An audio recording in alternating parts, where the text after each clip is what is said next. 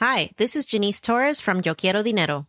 From a local business to a global corporation, partnering with Bank of America gives your operation access to exclusive digital tools, award-winning insights, and business solutions so powerful you'll make every move matter. Visit bankofamerica.com/banking for business to learn more. What would you like the power to do?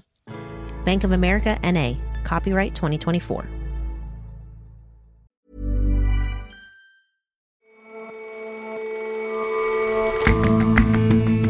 Hello and welcome to The Intelligence on Economist Radio. I'm your host, Jason Palmer. Every weekday, we provide a fresh perspective on the events shaping your world. As the presidents of China and America hold a sideline chat at the G20 meeting in Japan, we examine a bigger question. What are the odds that a trade war could turn into the shooting kind? And plenty of trends get their start in Silicon Valley. Our correspondent has seen a surging interest there in surrogacy. Fertility startups are starting up, employers are helping to finance it, and techie types are discovering another means of efficient life design.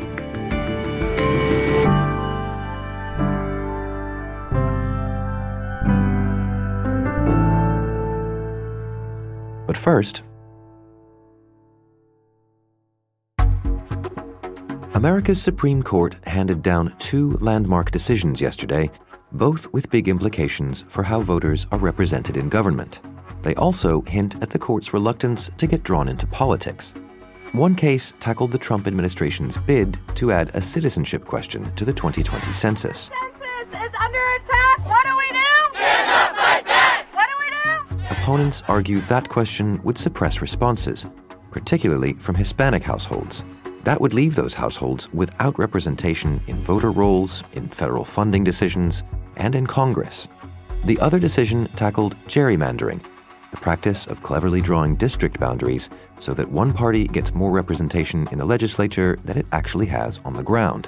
It's an old political ploy, but one that in the big data era has been used with increasing sophistication. But who ultimately decides what's fair redistricting and what's gerrymandering? The court seems to think that power lies not with the federal government, but with the states. Chief Justice Roberts wrote that partisan gerrymandering claims present political questions that are beyond the reach of federal courts. Stephen Mazie covers the Supreme Court for The Economist. They have no license to reallocate political power between the two major political parties. So what does this look like in practice? Give me an example of how gerrymandering can impact the electoral process. Well, we have seen the impact of gerrymandering in the past decade. Starting in 2010, gerrymanderers got new tools in the guise of software, which made it much easier to draw lines in ways that roped out populations you didn't want voting in a district and to rope others in. And we've seen that the results of these extreme partisan gerrymanders include North Carolina and Maryland, where you have a relatively balanced state. In North Carolina, you have a purple state, which is 50-50 Democrat, Republican, but where of the 13 congressional seats, 10 of those belong to the Republicans and 3 to the Democrats. So this is the type of thing which has already been going on.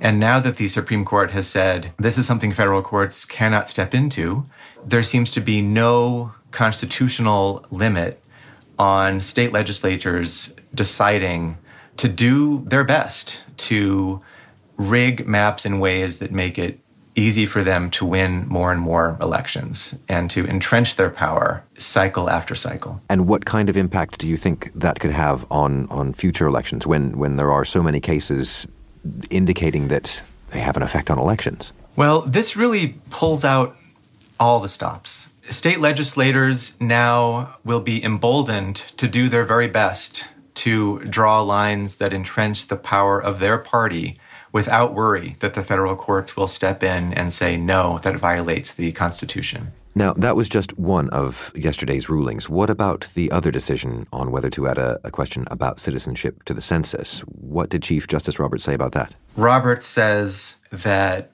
Wilbur Ross, who is the person in the government who was in charge of adding the citizenship question, offered mere pretexts for the reason why the question should be added.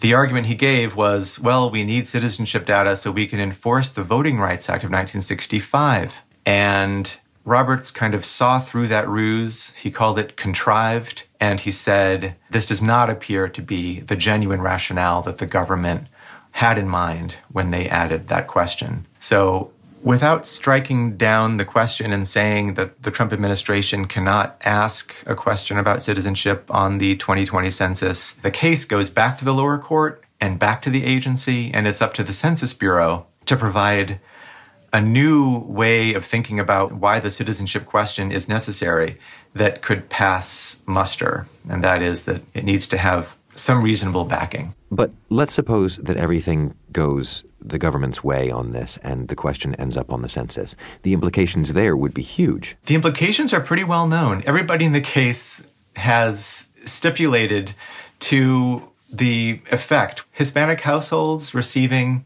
the survey questionnaire will be less likely to fill it out and send it back. And the result of that is that certain states, mostly blue states, although not all, will have an undercount of the population in their borders. And fewer people means fewer seats in Congress, fewer electoral votes for the next presidential elections, and fewer federal dollars. And this is for the next decade, until 2030. The results of the 2020 census will dictate a lot about the contour of American democracy and who holds power and who has a better chance of getting people elected. Is there anything that we can or should draw from these two decisions kind of taken together, one in which they've kind of passed on the question altogether and one that they've passed it back? Yes, I think Chief Justice Roberts is the main player here. He's the median justice on the court. He has 4 justices to his left, 4 to his right, and he doesn't like Americans looking at the court in this really ideological partisan way. So in the gerrymandering case, he decided that he didn't want to be the court of last resort for countless appeals in which litigants would say, we have a partisan gerrymanderer here. Please, Supreme Court, help us out. He views the decisions in those future cases to be ones that will make Americans look at the court more as a political institution than one that's just calling balls and strikes, as Roberts put it when he was before the Senate in 2005. With the census case, I think he felt the pressure of so many commentators and overwhelming evidence that the Trump administration really was not telling the truth when it explained in court why it was adding this question. And to simply defer to the Trump administration again after doing it with the Muslim ban case last year would really make the Supreme Court look like the minion of the executive branch. And there's nothing that Chief Justice Roberts wants less. So I think with both of these decisions, Roberts is saying, here's what the role of the court is, and we are not going to reach too far into political questions. Stephen, thank you very much for joining us. It was great to be with you, Jason.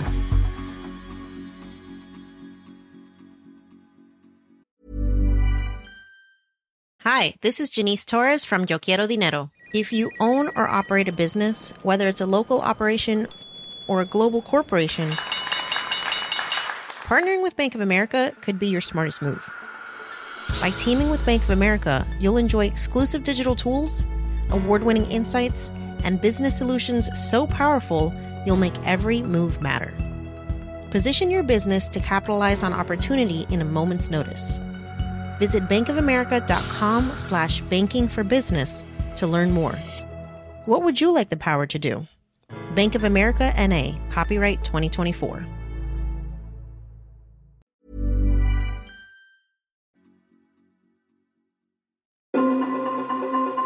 The heads of the 20 leading economies are gathering in Japan, but it's a meeting between 2 of them that's most keenly anticipated.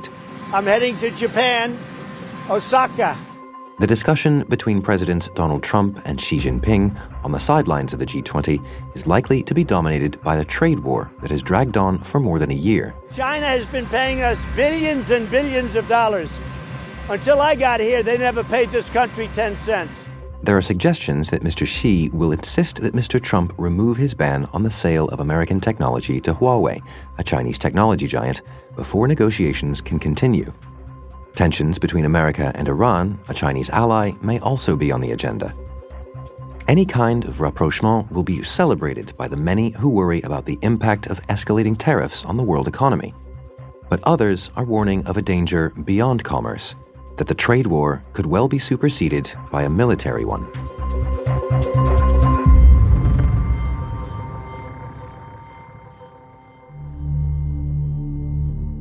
Graham Allison is a Harvard professor who has taken a particular interest in managing the relationship between China and the United States. James Miles, our China editor, has been speaking to one of those warning that the world's top economies are heading for war.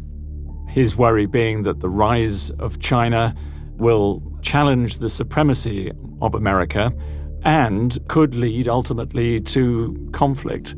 He came into The Economist and spoke to some of our editors. Well, unfortunately, I think things will get worse before they get worse. A rising China is genuinely threatening to displace a ruling U.S. When that happens, generally, alarm bells should sound. Extreme danger ahead, frequently even war, deadly war. Well, he's particularly well known for something called the Thucydides trap. Now, what he means by this is the writings of the 5th century BC Athenian historian Thucydides, who talked about the rise of Athens' power and how Sparta's response to that led ultimately to war between Athens and Sparta. In this dynamic, the rising power is feeling bigger and stronger. The ruling power is feeling threatened as the rising power is encroaching on its territory. What happens is that both are susceptible to misunderstandings and misperceptions, which when then triggered by some extraneous third-party action or provocation, or even an accident, leads to a vicious cycle of actions and reactions that drag them both to war. Think of the assassination of the Archduke in 1914. That seemed extraneous in London when it happened, but 6 weeks later had dragged all of Europe into a deadly war. So the Thucydides trap is used as a way of referring to the rise now of China and how America's response to that. In other words, its efforts to contain China, to stop it becoming the paramount power globally, might lead to conflict between those two countries. So what about this notion that it could be a third party who triggers the conflict? What kind of trigger do you think that could be in this case? So the risk is that particular areas in Asia might become the sources of conflict. Now, that could involve something on the Korean peninsula, a meltdown in the north that draws in American forces from the south, Chinese forces from the north, the two interacting and disagreeing with how to resolve the situation, and that perhaps escalating into a wider conflict. The biggest potential bone of contention in that area is over Taiwan. And it's that threat in Taiwan that worries Professor Allison the most. U.S. actions have been emboldening Taiwan to take a stronger action towards more independence, and that's only exacerbated as they watch what's happening in Hong Kong and remember why they don't want to be part of mainland China. And as Xi Jinping has talked about, an impatience in returning this errant province, as he thinks of it, to mainland rule. So in these circumstances, you could imagine movements towards independence, which could lead China to act militarily to coerce those movements, and which then would either lead the U.S. to support or fail to support, and one thing could lead to another, and God forbid, a war. I mean, most of the talk of potential conflict at the moment seems to be surrounding Iran. How much do you think that tension has an influence on the relations between U.S. and China? Well, clearly it's one of the many bones of contention between America and China. The Americans worry that China has a cozy relationship with Iran, has great interests in its energy resources, and far less of an interest than America has in containing Iran. But I don't see that as the kind of tension that would lead America and China into any kind of armed conflict with one another. But I think what underlies the tensions that now prevail between these two countries is far more about bigger questions, perceptions of each other's power, rather than the handling of specific issues such as Iran. Professor Allison talks about this in the context of a kind of inevitability, right? That it is just a matter of time then before some sort of conflict will break out. What's your take on that? Well, I think given the potential damage caused by any conflict, any shooting match between the two countries, I think the likelihood of an escalation to that level remains pretty small. One of the biggest dangers is that China is engaged in a massive, rapid military buildup. And the kind of change of perception that might cause in China of its own capability, its ability to actually use this kit effectively against the world's strongest armed forces, namely America. It's that I think is most worrisome, a miscalculation on China's part that might change what we have long thought of as being a relatively stable form of competition into something much more unpredictable. And, a lot of this depends on how we analyze Xi Jinping, the degree of his control over the armed forces. If tensions do rise dramatically between China and America, we just don't know how he would respond in such a stressful situation. And the risk, I think, given all this advanced military equipment, given the nationalist rhetoric of Xi Jinping himself, the risk that this might lead to something more violent, I think, is not to be discounted. James, thank you very much for your time. Thank you.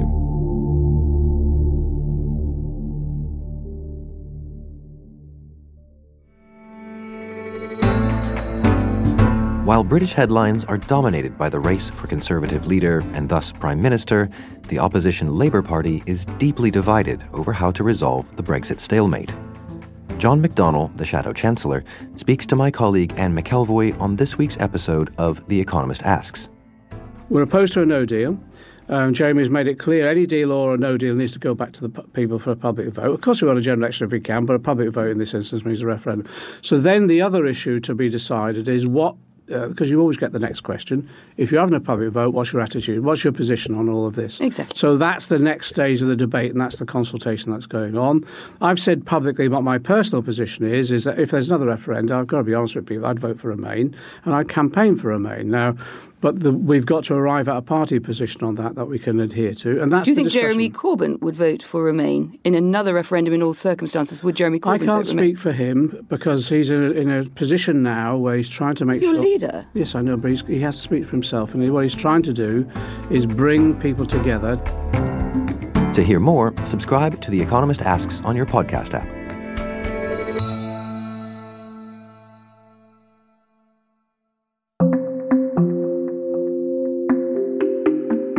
Silicon Valley types are always trying to optimize their lives, whether that's reconnecting with friends, working out, or getting from A to B by scooter. Now they're taking their entrepreneurial zeal and applying it to one of life's most important events, giving birth.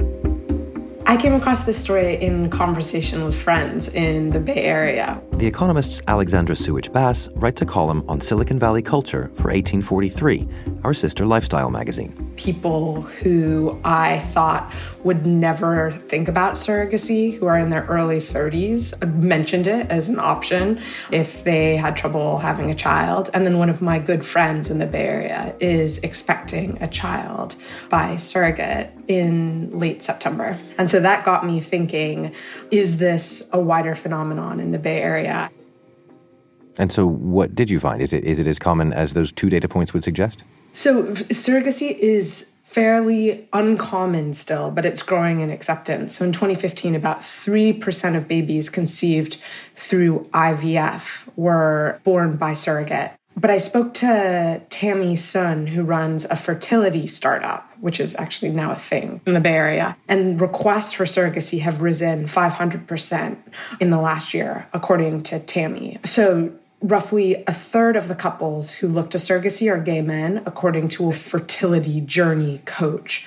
60% are heterosexual couples who have struggled with infertility, and 10% are a smattering of other people who don't have necessarily a partner or a typical path to having a family, but are interested in creating a family on their own.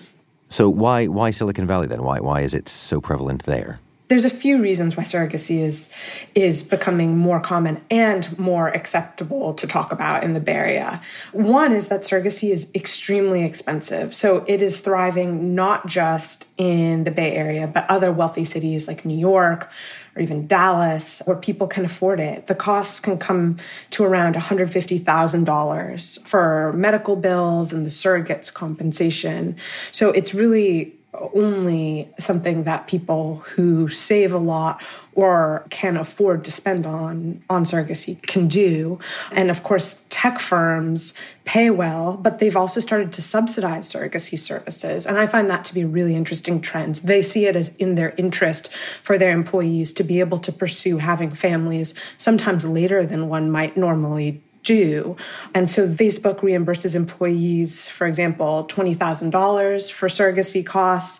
Other companies do the same. And it really boosts employees' loyalty in a competitive market. So is it just about the money then? It's not. So there are a couple other reasons why people would turn to surrogacy. One is culture. The gay culture in the Bay Area, and more generally, has helped normalize it. The culture in the Bay Area is also really entrepreneurial. So people are willing to go off script and try new things to get what they want. And there's this interesting culture of life design where people are willing to hack things and solutions that they think would make life easier. You see this with the rise of errand runners, different tracking apps, fitness apps. This is carrying it to an extreme, of course, that you can plan to have a child rather than hope. And we see this with some of the apps that track fertility, but surrogacy is taking this to a more logical extreme.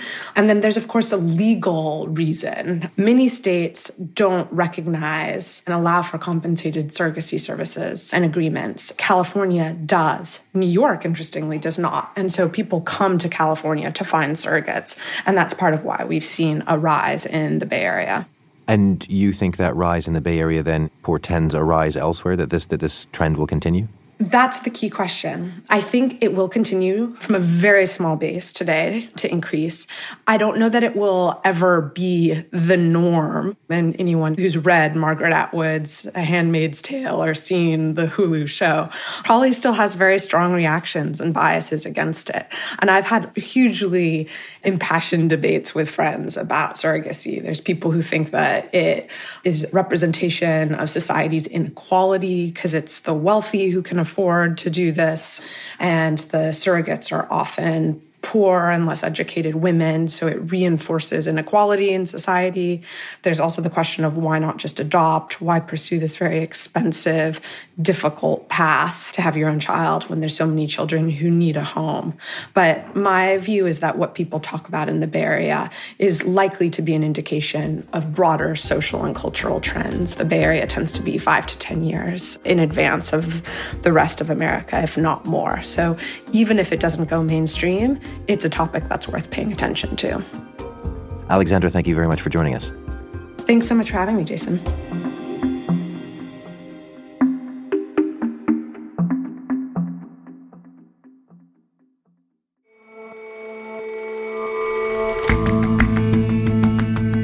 That's all for this episode of The Intelligence. If you like us, give us a rating on Apple Podcasts. And you can subscribe to The Economist at economist.com/radio offer. 12 issues for $12 or £12. See you back here on Monday.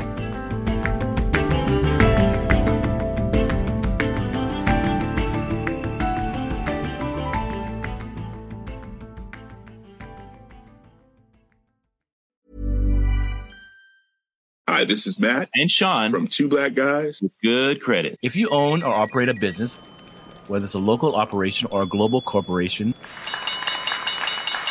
Partnering with Bank of America could be your smartest move. By teaming with Bank of America, you'll enjoy exclusive digital tools, award-winning insights, and business solutions so powerful you'll make every move matter. Position your business to capitalize on opportunity in a moment's notice. Visit bankofamerica.com/bankingforbusiness to learn more. What would you like the power to do? Bank of America, N.A., copyright 2024.